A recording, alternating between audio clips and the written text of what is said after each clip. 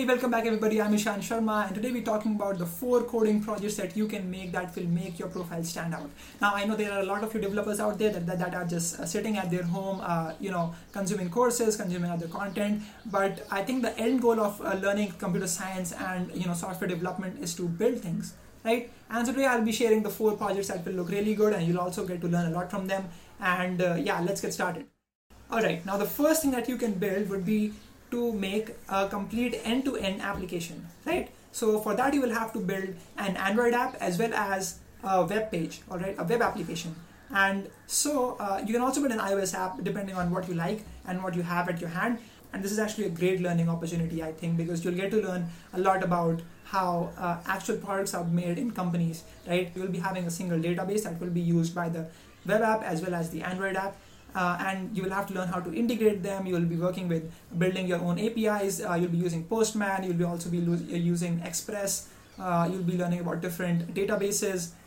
You'll also be learning about front-end technologies. This could be your first array into HTML, CSS, and JavaScript if you are new to web development. But obviously, this will take about 1 to 2 weeks for you to make, but it will look really good, right? Now, if you're a beginner, you can actually start to implement something like a Notes app, which would have the CRUD functionality. Now, if you're an intermediate, you can build something cool. Like the other day, I was reading a tweet in which this guy made an application that draws the top news from the top news regarding coronavirus, and it displays it on the screen, and it refreshes every 1 hour. That could be something that you might want to do. Again, the possibilities are endless here, but the idea is to make a full end-to-end product. Now, the second project that you can make would be to implement some sort of an algorithm. Again, this could be a great time for you to get into competitive programming if you haven't already started, and just learn about different searching algorithms, sorting algorithms, and then you can even go deeper. As I implemented a backtracking algorithm that I used to solve a Sudoku board, or you can also try out some other complex algorithms like pathfinding algorithms, and you can find the list on Google and you can find yourself the algorithm that you want to implement. This is really good, right? Because you learn a lot about how things work and how you can achieve efficiency. That is what companies look for right now if the developer has efficiency in its code.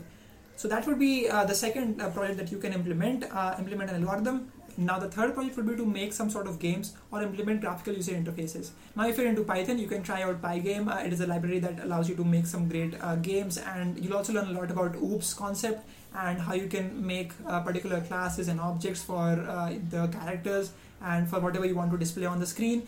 And also, if you want to go into graphical interface, you can try out a bunch of other libraries in Python. I'll link them over here. Now, this could be a great opportunity for you to learn Unity game development. There are a bunch of people out there that are just sitting at their home and they play games, right? And so what you can do is that you can make some sort of game and you can publish it on iOS or Android. Now, I would actually advise you to start off with some simpler games, which would be building like a tic-tac-toe game, or you can also make Snake, or you can try building something like a Tetris game or the Atari 800. These are some really old games, and it really teaches you the fundamentals of making a game and what game design looks like.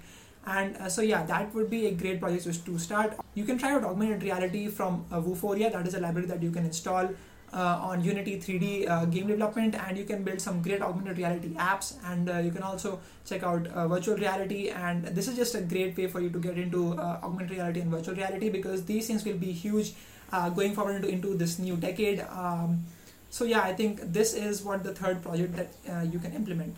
Now, the fourth thing is actually my personal favorite, and that would be to implement some sort of machine learning algorithms. Now, if you're new to machine learning, I would definitely recommend you to go check out some courses by Andrew Ng, and you can also check out some courses like Fast AI. It has a great top to bottom approach, and so I think that is something that you can learn from.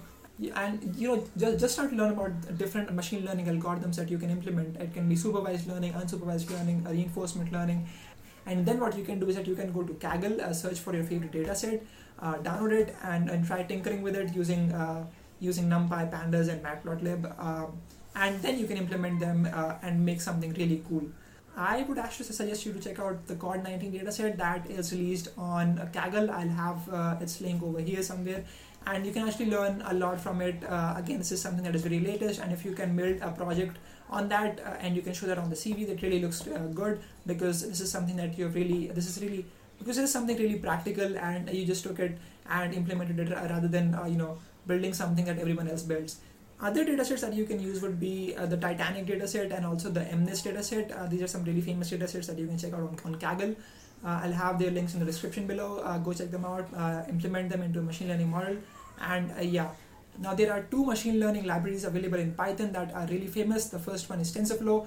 It has a really top to bottom approach, and the code is very efficient. You just write 5 to 10 lines of code and it does all the work for you.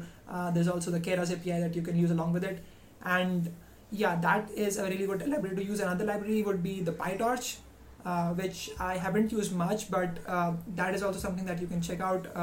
Try reading the documentation on their website on TensorFlow and PyTorch, and then you'll get a pretty good idea. A thing personally that I like to do would be to copy the code from the TensorFlow website onto my Jupyter notebook and then try running it and then learning about how things happen, why they are happening the way that they're happening, and I think this is something that you can implement as well. So yeah, these would be the 4 projects that you can work on. Again, these are some big projects. It will take you a good amount of time to make them, but the results would be amazing. Now I hope you enjoyed this video and learned something from it. Let me know which project are you working on in the comment section below. Like, comment, subscribe to the channel, and I will see you in the next one. Bye bye.